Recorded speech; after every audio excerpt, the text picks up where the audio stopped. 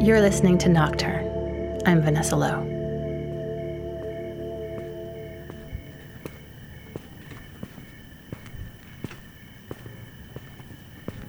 I love to walk alone at night.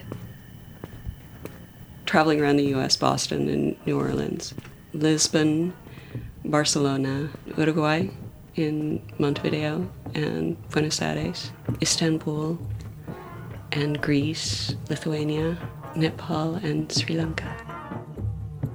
Sometimes it's a little scary, but the worst things that have ever happened to me happened in broad daylight. So I'm not any more scared at night than I am during the day. You know, you learn to be on alert, and there's only so much you can do. It's a complete privilege. It's a whole other world. For the last several years, writer Caitlin Meyer has been traveling around the world and taking pictures during her walks alone in the cities and villages she passes through. Her walks take place when few others venture out, particularly women. The middle of the night, or really early in the morning, is probably my favorite time. Like after the bars close. A while after the bars closed, so all the drunks have gone home. So like 3 or 4. That's that sweet spot, that quietest point of the night. Not many people are up and about at that time, so it feels private. And the people that you do see, it feels like there's almost an intimacy. Even if, you know, a lot of the people that I would run into were maybe struggling with their own demons, there was a recognition that we're both out at a time when most people aren't.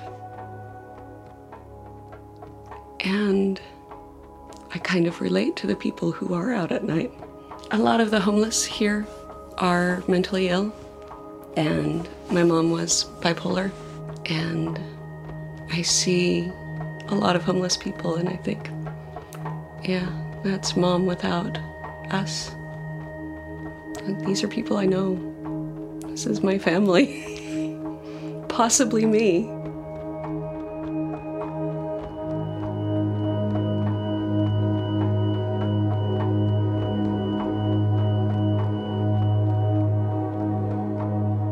Caitlin's first taste of solo night walking came early, kind of by accident.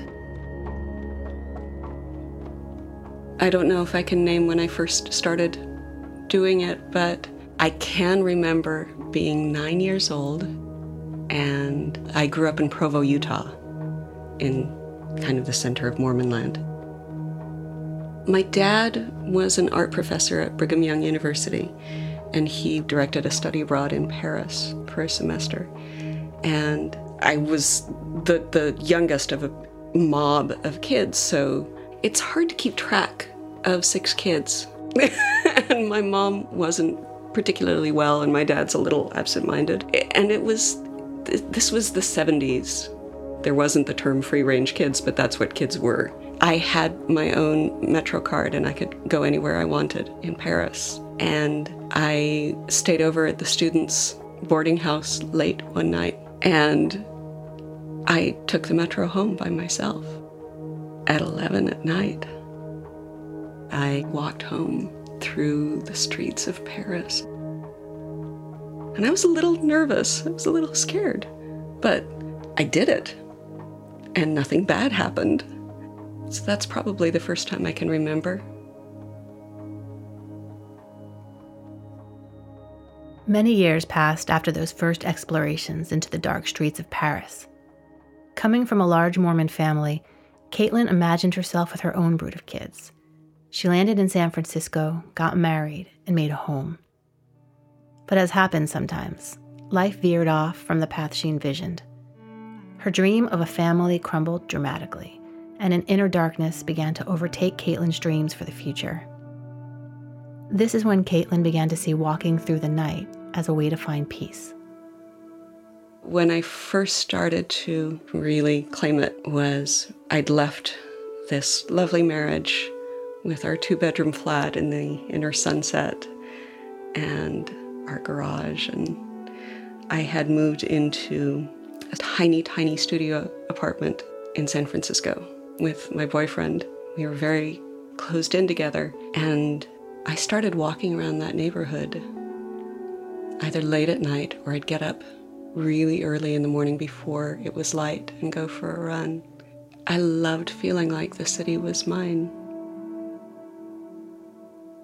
Since I left my husband, and then I had a boyfriend, and I broke up with him, I've been living on my own and being a nomad. Gave up my apartment, put my things in storage, and started wandering. I'm always traveling around the world. I'll be in a particular place for 2 to 3 months. Walking alone at night, it's become this great anchoring thing for me. Where others might feel frightened or lost, Caitlin found herself moored by the act of walking alone at night. I'm terrified of inner darkness, of getting pulled under by my own psyche. It's something that I've noticed with all of my siblings. We've all been terrified of finding ourselves living what Mom had to live through. She was a brilliant and ridiculously charismatic and loving woman, but she was deeply depressed for so long and really crippled. And most of us have denied that we have any depression. And the interesting thing is, the one thing we all do in common is we seek out motion. We all have to get outside, and we all have to be in motion. I'm the one that goes out at night, but standing in one place is where the fear is for all of us, I think, of getting sucked under.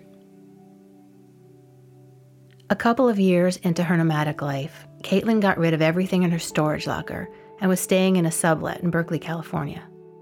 The internal darkness began to loom closer and more ominously than it had before. The threat of getting pulled under was growing stronger. I was dealing with a lot of emotional uproar at the time. Some of it romantic, some of it to do with spending a lot of time by yourself brings a lot of shit up. And a few months before then, I had been assaulted. I'd been sexually assaulted in an Oakland sublet the last time I was in the Bay Area. So I had all of these things bubbling up inside of me, and I wanted so much to close down and hide in my bed and just drink wine and watch Netflix. That's really what I wanted to do. But I associate staying inside a lot with my mom. She spent a lot of time deeply depressed and bolted to her bed. I knew that the only way out was to go outside and start walking. And, these things would start to overwhelm me, often at night, because if you're a single person, you find yourself alone at night and you find yourself alone with your thoughts. So it was just a way to keep myself from circling the drain. I had to get out and walk. Walking at night became a form of meditation for Caitlin, and she started taking pictures during these walks as a way to deepen her focus. When you don't have all the distraction of all the crowds and cafes and stores and gas stations open and operating and tempting you to do things or to be goal-oriented, you have to become very quiet and you have to notice little things. And that saved me. Focusing on the way a shadow The shadow of a tree looked on a white van. The streetlight, the moon. I was never very good at formal meditation, but it's definitely a meditation for me. And I started taking pictures as a way to focus on these things.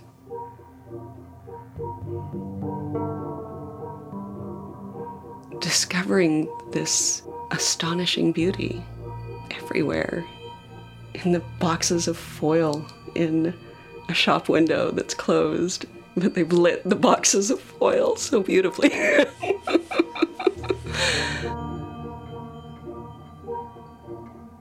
You know, it'll take maybe 20 minutes of walking before I get a shift in the sense of proportion. In your home, you can begin to think that you're the center of the universe. But out on the street, it doesn't really have that much to do with you. And not in a cold way. You are as essential to the universe as that streetlight or the box of foil in the store window. So it restores my sense of my place in the world. So I started taking pictures, and then I would just post them on Facebook and say night walk. I remember one woman, the first woman, who said, "I love your night walk photos."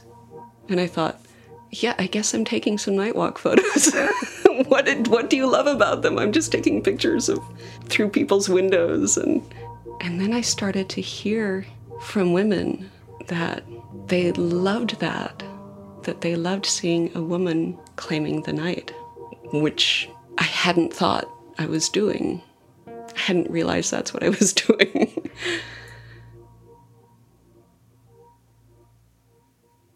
When I'm hearing other women tell me that, I realize that we're told that we shouldn't go out at night. We're all raised to believe that the night doesn't belong to us. That if anything bad happens to you when you go out at night, well, you kind of brought it on yourself. Fuck that. Fuck that. At Brigham Young University, there are these gorgeous little paths through the botanical gardens. Nobody calls them the garden paths.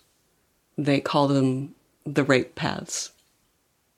The implication is, if you go there at night, well, bad things will probably happen. I was raped when I was 16 by a friend of a friend in the middle of the day. It wasn't the stranger at night. And sure, I absorbed everything about how I shouldn't have dressed that way. I shouldn't have gone to the party. Shouldn't have trusted. I absolutely absorbed all of that. But the one thing I didn't absorb was that it's dangerous to be out at night. Simply because, well, the worst had happened. Except for being killed, the worst had happened. So it didn't seem all that scarier to me. I mean, I was afraid of monsters. There's that perception that it's supposed to be really dangerous at night. But it doesn't feel that way to me. If I can be part of claiming that space for all of us, yeah, I want to do that, and I want to do that intentionally. Caitlin has claimed the night and the meditation of walking the dark, quiet path, just as she's claimed the act of moving constantly throughout the world. The motion that began as a flight from broken dreams and inner darkness has transformed into the forward momentum of creating a completely new life. Some might call walking alone at night foolish, and some might see it as fearless. For others, it might just be necessary. Ultimately, only the person walking through their own life can truly say. Strangers I meet, or people I become friends with, they'll say something like, "It's really brave for you to do this." And it doesn't feel brave. but great. Yes, it's brave.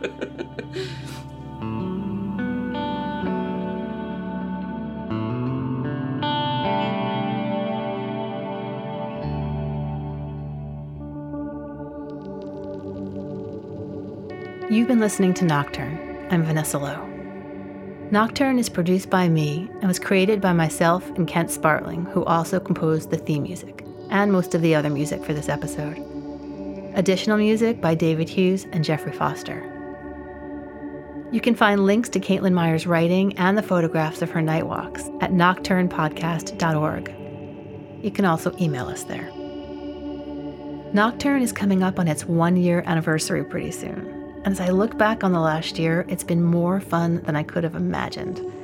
There are amazing, beautiful stories in the pipeline that I'm excited to bring to you. And I could really use your help. Producing this show takes a lot of time and work. And if you feel moved to support Nocturne, it would feel even that much more worthwhile.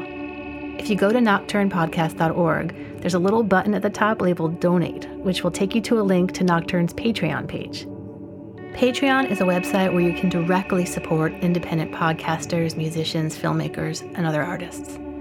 While Nocturne will continue to be free, you can go to Patreon and basically become a subscriber. You can donate monthly at any amount, $1 a month, $5, whatever feels right to you, and it would mean so much to me. Nocturne is a proud member of The Herd, that's HEARD, an independent collective of sound-rich storytelling podcasts from all over North America. All of the shows have their own distinct feel and style, including Neighbors by Jacob Lewis. Neighbors tells stories of ordinary people that connect us to ourselves and others. We're just going to do a small demonstration because I ain't going to waste my coffee. All right? Because the coffee's hard to come by. So Bobby starts to show us how to make coffee in a sock. First, you have to build a fire. Which we've done. You get a pot. We've got some pots over there. Fill it with water. Boil it. And then the sock. These are thick socks, so these will be good. I hate wasting socks.